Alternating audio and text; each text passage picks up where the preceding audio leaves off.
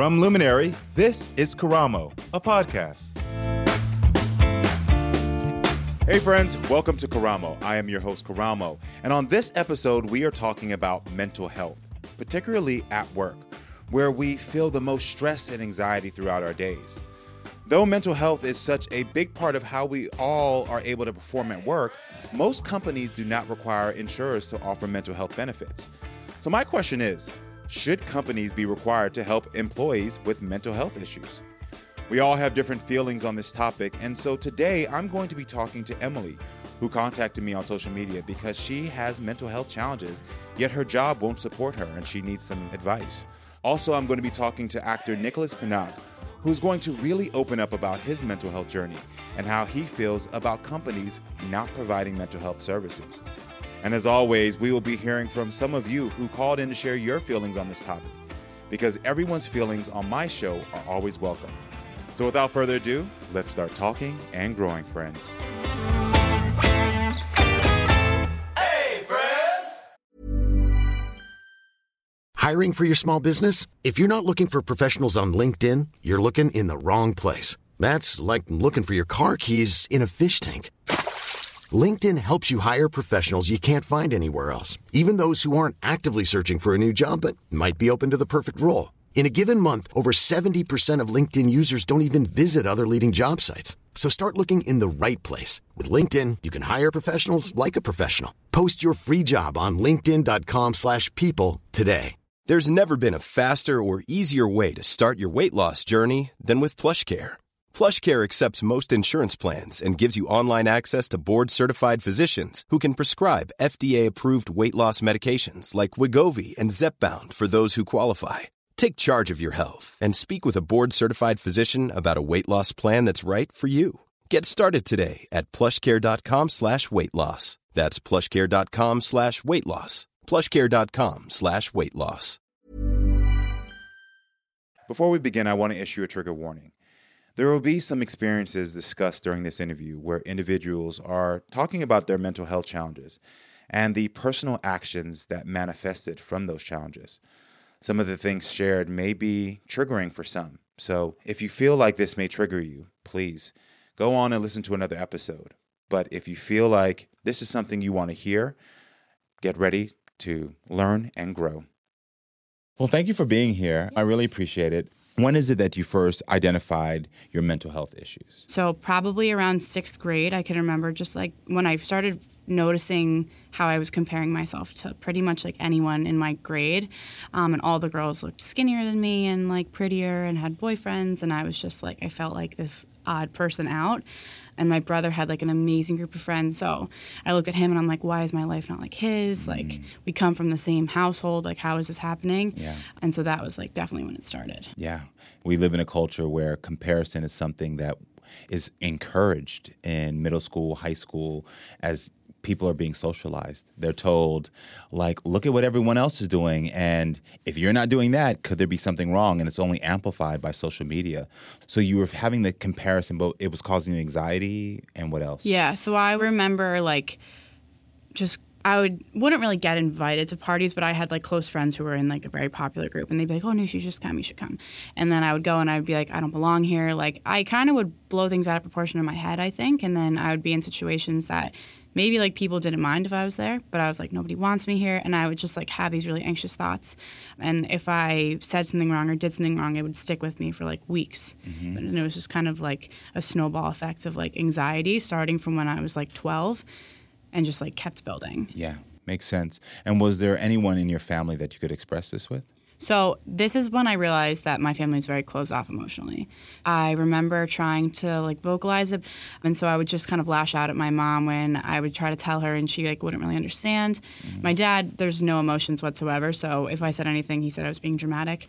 And my brother and I didn't really become like friends until after we both went to college. Yeah. So you weren't getting support there at home because they were emotionally closed off. Yeah. And so as you continued through middle school and high school, what continued on? So I got to the point where the mental health issues like kind of just all like crashed on me to the point where like I couldn't get out of bed. I would maybe get up and then go back to sleep, and I would say that I was sick. I would stay home and I would sleep for like 24 to 48 hours. Like I wouldn't leave my room. Yeah.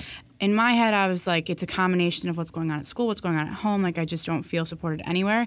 And I ended up having a huge mental breakdown going into my senior year of high school.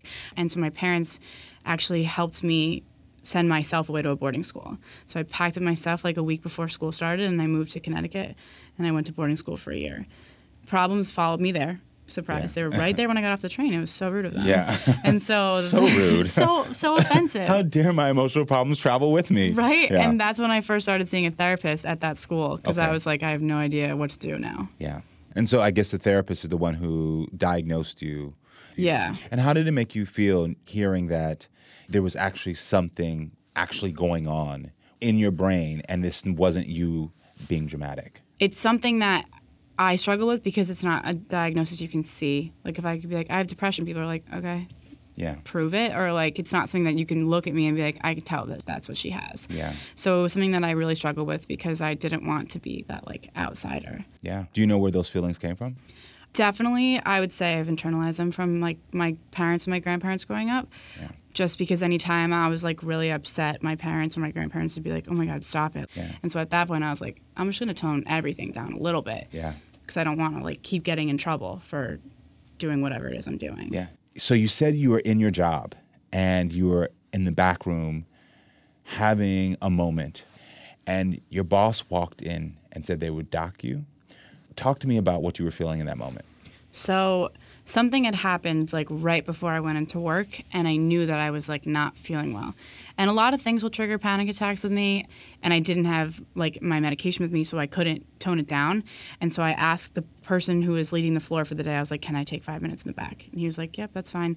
I'm in the back and I'm hyperventilating and like end up crying, and the manager comes back and was like, what is this? What's going on? And I couldn't even like calm myself down. And that's when he was like, just, you're not ready for a shift, and I don't know what you want us to do. And at that point, I was like, you don't need me as a person. I'm very disposable to you at this moment. Yeah.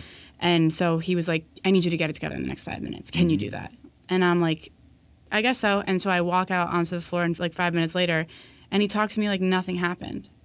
And it's just like, the manager's super nice, but also it brought back a lot for me that I'm like, has everyone who's been like really nice to me been fake and not really cared about what's going on? Yeah.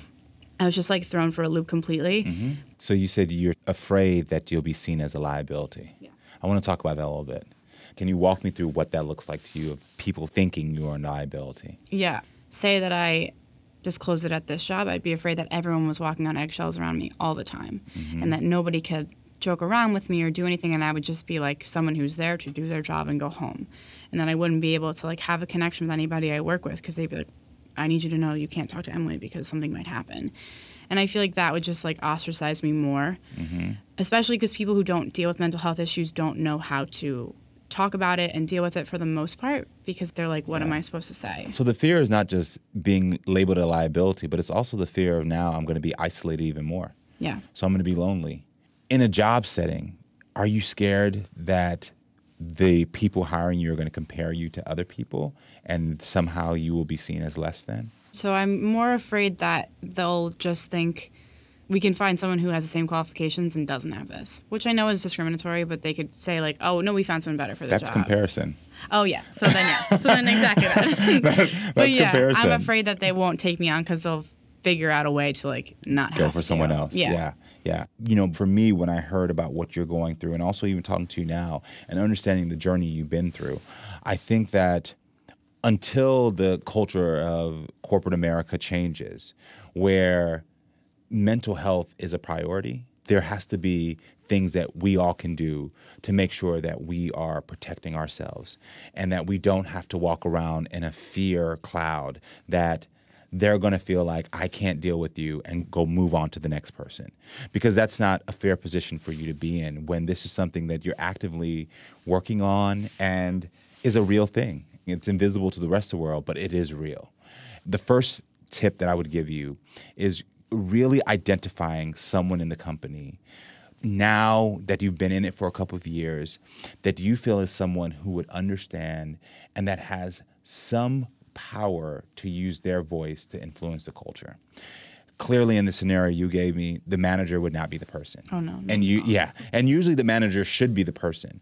But the beauty about the corporate structure is that there's someone above the manager. Yeah. And sometimes it's as simple as just an email to say, hey, I know you've given me this reference about an online situation, but is there someone I can talk to that if I do have a situation, I can let them know so that way they're aware of what's going on as I'm also taking this opportunity you're giving me.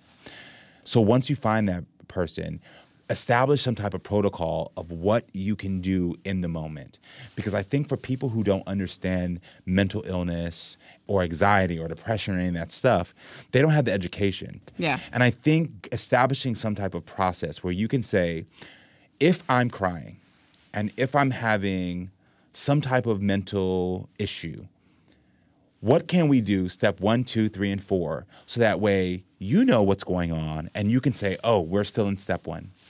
So that way you're both communicating the same thing. Yeah. Because when it comes to emotional language, people don't speak the same language all the time. And that's where the confusion comes in, because you then end up saying, I'm going through something. Why in the world are you docking me in your mind? And in their mind, they're thinking, you just said you needed 5 minutes, so get back to work. Yeah. But if you establish some emotional process that you all can go on together, now everyone's communicating on the same wavelength. And even talking to your therapist about, hey, I'm trying to establish this sort of protocol of what to do, they can give you tools as well. So that way you'll have that and you can establish that.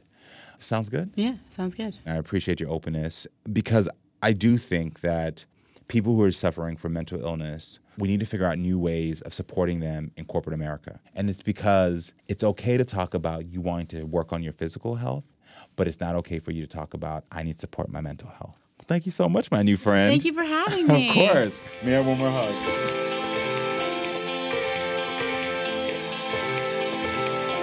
So I worked for a company that covered your mental health care 100%. Therapy was free, and they had a very open door policy and communication for your mental illness. I had a major depressive disorder. I was an insomniac for a year. I was suicidal. All of my therapy was covered. My bosses were invested in my recovery. If I needed to leave work early because I hadn't slept in 3 days straight and I was going to faint, no problem. No marks against me. If I came into work straight from therapy, they'd be like, how are you feeling? Do you need to go to a certain area away from customers for a couple hours? Work away from everybody just to kind of gather yourself. They were very supportive, very open, and very loving towards mental illness. I think that companies should help their employees with mental health issues, because mental health is just as important as physical health, and seeing a therapist or doctor for your mental health is just as important as going to the doctor when you have a cold.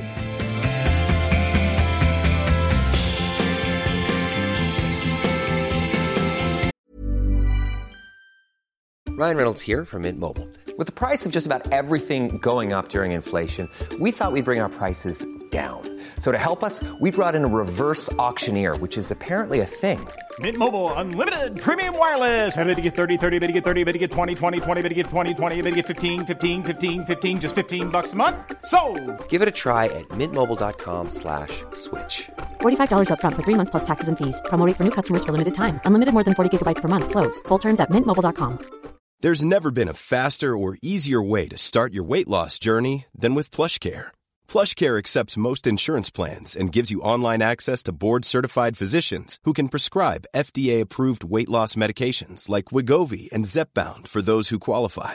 Take charge of your health and speak with a board-certified physician about a weight loss plan that's right for you.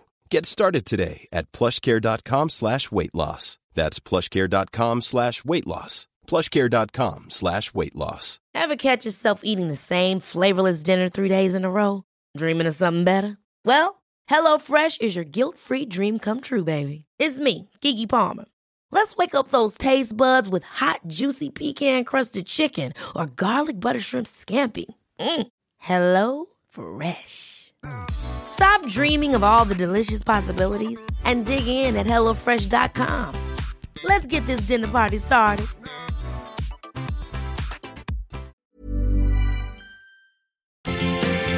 Hey friends, so I'm super excited about my next guest. His name is Nicholas Pinnock. He's from the UK, born to Jamaican parents, and if you're from the UK, you know him because he starred in many hit series like Top Boy and Marcella. Now here in America, he stars in the new drama For Life on ABC, which is about a prison inmate who was unjustly incarcerated, which led him to become a lawyer. It's an amazing series. If you haven't seen it, you got to check it out. But beyond his amazing acting abilities, it's Nicholas's transparency about his personal challenges and triumphs that make him so exceptional. Everyone, I'm excited to start talking and growing with Nicholas Pinnock. Hey, my friend, how are you? Very well, thanks. How are you? I'm really good. So first of all, we're both Jamaican. Big up Jamaica. You have some Jamaican accent in there still? Then no más. It's funny. Every time I go to the UK and I hear someone with a British accent, they switch it up so quick to like the patois accent. I'm like, y'all are dope to me. Like all of my family is in the UK. So, big up and sending you love there. Oh, fantastic. No, I still speak patois with my family on occasion. Yeah. So, one of the things that I really loved about your story is reading up on you, how when you were a child, you were heavily involved in acting and dancing, which is obviously why you're so extremely talented now, because you can tell this is a part of your being. But what I thought was very interesting is I read that you also said in your 30s you had a total breakdown. Can you take me back to that moment? I was 33 and within 3 years, I had quite a bit of trauma, and that switched something within me. And I woke up one morning, I felt like I was completely unplugged from the rest of the world. And I had a breakdown. I went to a friend's house and we were talking, and she asked me a question, and I opened my mouth to speak, and I started crying, and I didn't stop crying. She drove me home, and she got in touch with my uncle, who doesn't live too far from me, and he came and we sat down, and I continued to cry for about 3 days. Was completely lost. I couldn't cry, then I couldn't stop crying, then I couldn't eat, then I couldn't stop eating. I couldn't talk, then I couldn't stop talking. I couldn't sleep, then I couldn't stop sleeping. I was bouncing all over the place. And I'd been suffering from PTSD from an event that happened many, many years before, which I won't discuss for reasons to do with lots of other people. Of course. And I had never dealt with it. And I think what happens is when you're a child and you're a teenager and they say, oh, it's his hormones. That's just what teenagers do. And they never equate it to depression. But I realized that I was depressed all during my teens. And then I get into adulthood. And I remember a conversation with a friend in my mid-20s. I must have been about 23. And we were talking, and I had said, I think there's something wrong, and I think I need to speak to somebody. And that was it. I never went to speak to anybody, but I kind of could feel that something wasn't quite right. And the closer it came to my breakdown, the more that feeling came about. So when I got to 30, I could really feel the vibrations of an unrest coming my way. And it took 3 years for that to happen.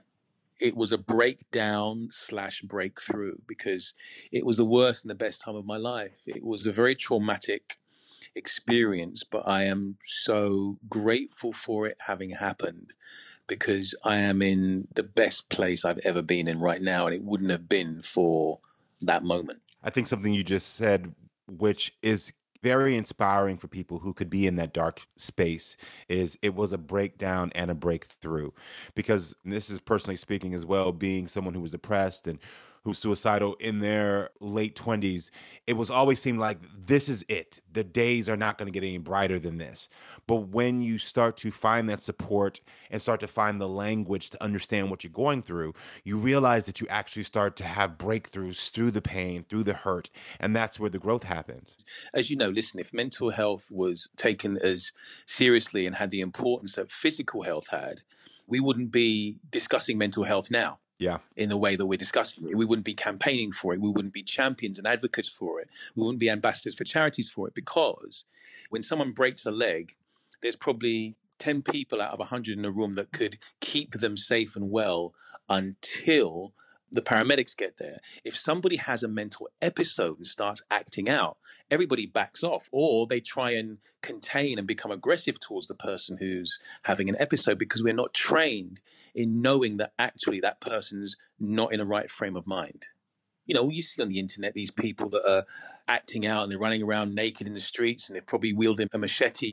We have to stop and think, these people aren't mad. These people aren't crazy. These people are probably having a psychotic episode and need the right kind of understanding, care, and approach to be able to get them to a place where they can calm down from that episode so it doesn't become dangerous. But we get frightened because we don't see it. But like I said, if someone was to fall over and hit their head or break a leg or something, you'd have a lot of people knowing what to do until people came to sort it out. We need more of this kind of mental health first aid. Yeah. To understand and know how to deal with things like this when they happen. So where did you find the language and understanding, knowing that a lot of people didn't have that? Where did you get the language to understand what was going on with you? After my breakdown, my aunt put me on her medical insurance, and I got some psychotherapy for 2.5 years. And my therapist, she basically saved my life because, like you, I was suicidal. I had suicidal thoughts on a daily basis. I kept thinking of different ways as to how I could do this thing because, you know, I have a balcony and I was thinking to jump off it pretty much every day because the image of my body on the floor dead felt like peace to me. So she saved my life because she gave me tools to work out how I could understand what it was that I was thinking, accept what it was that I was thinking, realize that what I'm thinking under the circumstances and situations that I had been under were normal and that there was nothing wrong with me. And with the right care, help, and attention, that it would pass. Therapy was by no means easy at all, and I just thought, I have to keep doing this. So then after 2.5 years worth of psychotherapy, it took me another 4 years to work out how I could use all of those tools to manage my life. And then it took me more years to actually start putting that into practice and managing my life through it till I got to a point where I was like, okay, this is good. Yeah. I now know how to manage my life, to get myself to a point where I feel comfortable with me and I feel easy with me. And the dark days that came didn't become a problem. So I would wake up and I would have a dark day and I would have no rhyme or reason as to why that would happen. And I would lament and I would cry and I would be angry with myself and angry at the world and angry at everybody else around me because I was depressed and I was, struggling, and why is this happening to me? And why is this happening to me? And it was a horrible event every single time. It would be a trauma. Then I got to a place where I would wake up, have a dark day and go, okay, you're not feeling well today? You want to stay in bed? Fine. We're not going to be angry that want to stay in bed. We're not going to be upset with anybody in the world and yourself. Then you're going to stay in bed, because I had to learn to embrace the negative thoughts and feelings as much as I embraced the positive thoughts and feelings. So what would happen is I would stay in bed for a while. Then I would go and I would literally talk to my dark feelings and go, okay, how are we feeling now? Do you think we can go for a walk? Do you think we can go to the gym for maybe an hour? And I go, okay, cool. So we'd go for a walk, we'd get to the gym. And if I didn't complete a set in the gym or I didn't complete my full workout again, I wouldn't have a meltdown. But before I would kind of go, why can't I finish? And I would make myself ill. But then I would go, okay, you ready to go? Because you're not feeling it? Okay, let's go home. Let's go and sit and watch some TV. Then I sit and watch some TV. And then it was literally, I just had to learn to embrace it. And once I learned to embrace the dark side as much as the lightness in me, it leveled out completely. Now, this is all done also without any medication. So I focused on exercise, nutrition, and through talking to people, because I was so ashamed of my depression, because I thought people would think that I was mad or think that I was crazy. And I think mainly because of acting as a child, you were kind of separated and you were other than everybody else. And I always felt other. Even now, to a degree, I feel like a bit of a loner, and I do feel other in a lot of ways. And so I thought, if I had told people about how I was feeling and my depression and all this kinds of stuff, because I remember one time I was speaking to a friend and I could see the look on her face and the fear that came about because I was speaking my truth, and it frightened me so much that it made me stop saying it. But then I started to write poetry. I started to write my feelings down. And I found that so helpful. It was unbelievable. But then when I presented it to people and people started looking at it, they were going, oh my God, this is really beautiful. Oh, this is quite deep, but I like it. It's telling me something. And immediately I was no longer mad. I was no longer crazy in their eyes. I was expressing my feelings in a good way. But then I stopped becoming ashamed of how I felt and really embracing, actually, if you think that about me, that's on you, that's not on me. Yes, yes. So I started to own it and take ownership of it and not feel responsible for how everybody else was going to react for it, which was a massive breakthrough for me. What I love in this story is the patience you had with yourself. There is something about being patient with yourself through healing and growth that a lot of people don't know how to have, because we become our worst critics. And especially when you're in a dark space, you can immediately always find more focus on the things that you're not doing, quote unquote. I love how you said, I had a conversation with the dark feelings and said, hey, can we go with a walk today? And you tried a little bit, because it's the little bits that, for me personally, and I relate to you so much, which is what got me through. It wasn't today I'm sad and in a dark space, the next day I was in a great space. It was a constant of, okay, I've asked for a little bit of help. I've gotten some support here. I'm learning a tool here. Yes. Can I get up today? Yes, I can. Can I not? I'm not too much with it, and I'm going to be patient with myself, and I'm not going to beat myself up because today I don't have the strength. Exactly. I think that's really amazing. What I find is that people seem to think that because you're depressed as well, that you can't have light moments within your episode of depression. So I would be out, a friend's birthday or something, either on that night or the next day. People go, oh my God, it was really good to see you. And I say, so how are you doing? I say, well, I'm not really well. Oh, you seemed fine last night. I said, yeah. And I'd point to my head and say, I'm ill. I'm not very well. Oh, but you seem to be having a good time. I said, but it's not as black and white as I'm in a bad mood, I can't do anything or go anywhere. I'm in a deep funk and a depression that I can't function in life.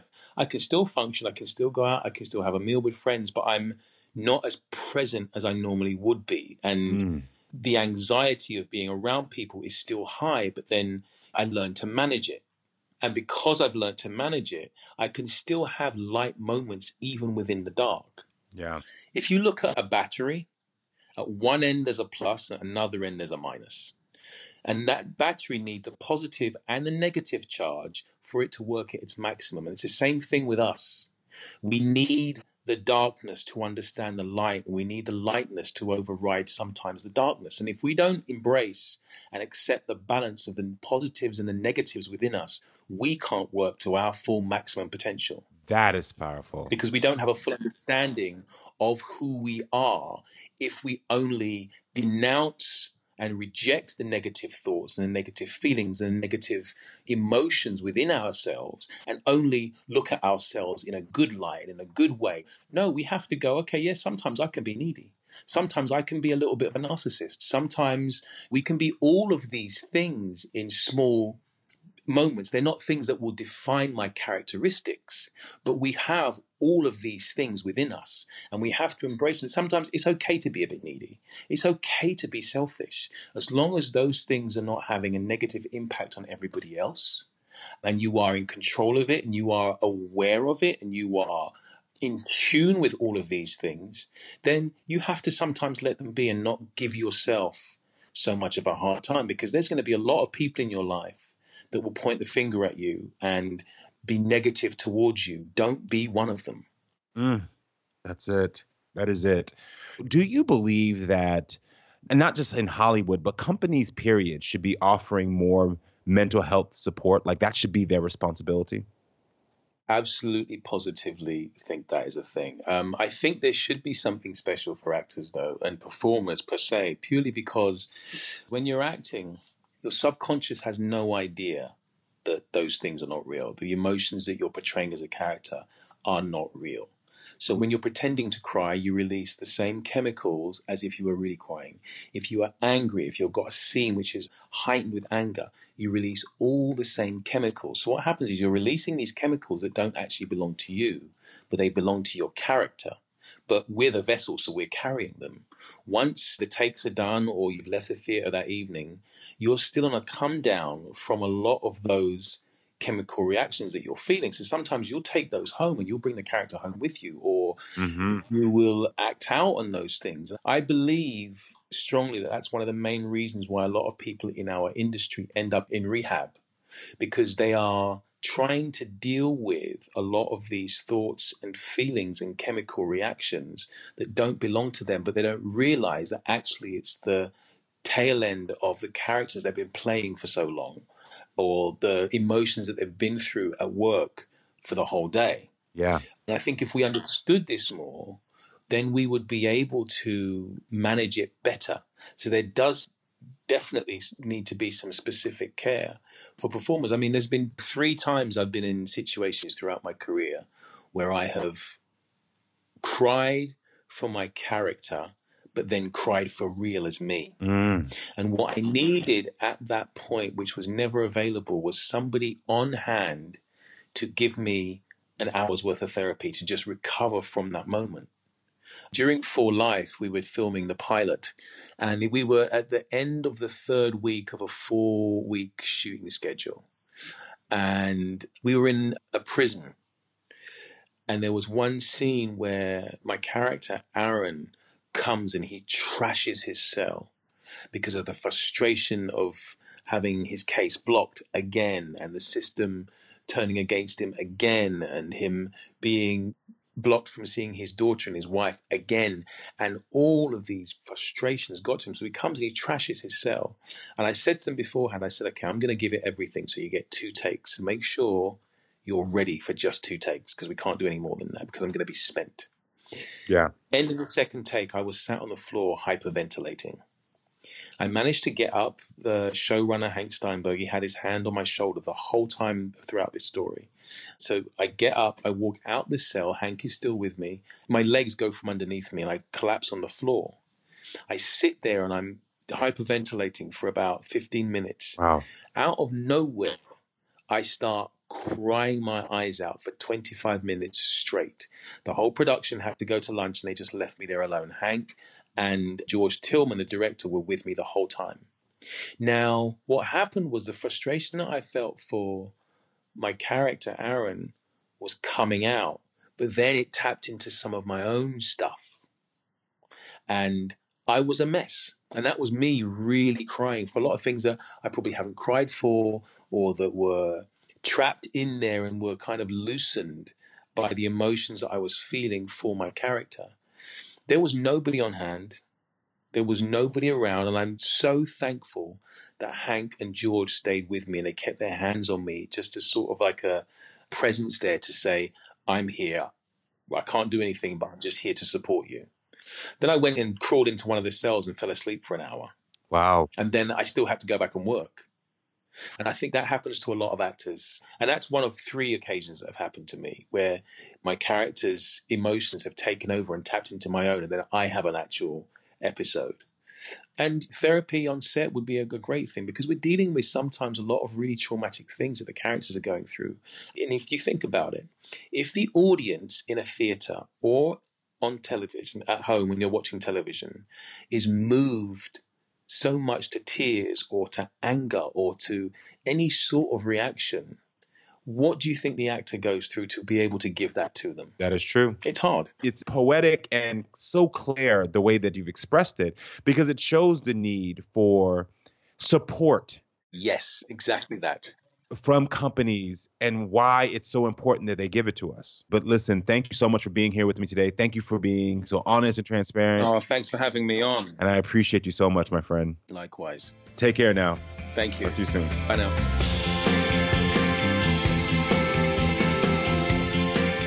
I absolutely think companies should be required to help employees with mental health, especially in today's day and age.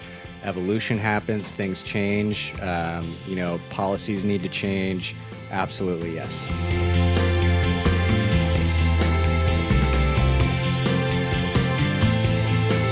Mental health care should be provided by your employer, just for the fact that, mental health is a root cause of a lot of societal problems. And one of the big ones is, gun violence. And I think if you're an established employee, you should have that right. And especially if you have health benefits, that mental health should be a part of it.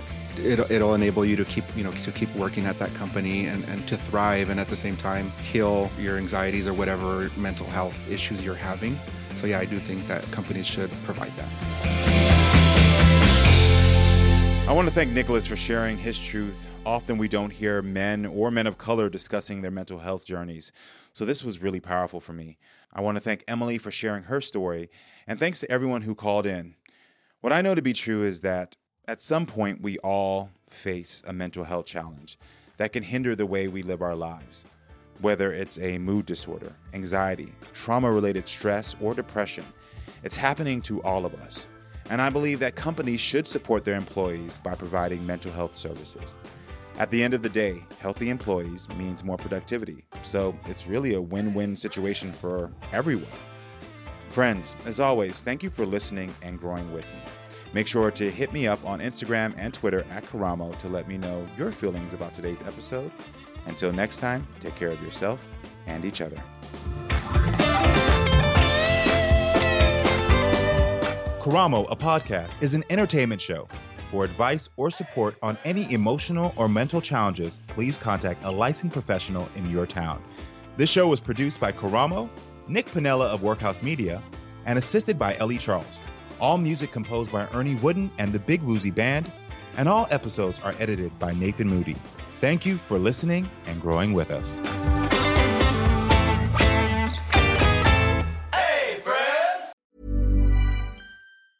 Mom deserves the best, and there's no better place to shop for Mother's Day than Whole Foods Market. They're your destination for unbeatable savings, from premium gifts to show-stopping flowers and irresistible desserts. Start by saving 33% with Prime on all body care and candles. Then get a 15-stem bunch of tulips for just $9.99 each with Prime. Round out Mom's menu with festive rosé, irresistible berry chantilly cake, and more special treats. Come celebrate Mother's Day at Whole Foods Market. Imagine the softest sheets you've ever felt. Now imagine them getting even softer over time. That's what you'll feel with Boll & Branch's organic cotton sheets. In a recent customer survey, 96% replied that Boll & Branch sheets get softer with every wash. Start getting your best night's sleep in these sheets that get softer and softer for years to come. Try their sheets with a 30-night guarantee. Plus, get 15% off your first order at bollandbranch.com. Code BUTTERY. Exclusions apply. See site for details. Hold up. What was that? Boring. No flavor. That was as bad as those leftovers you ate all week. Keke Palmer here. And it's time to say hello to something fresh and guilt-free. Hello Fresh. Jazz up dinner with pecan-crusted chicken or garlic butter shrimp scampi. Now that's music to my mouth. Hello Fresh. Let's get this dinner party started. Discover all the delicious possibilities at HelloFresh.com.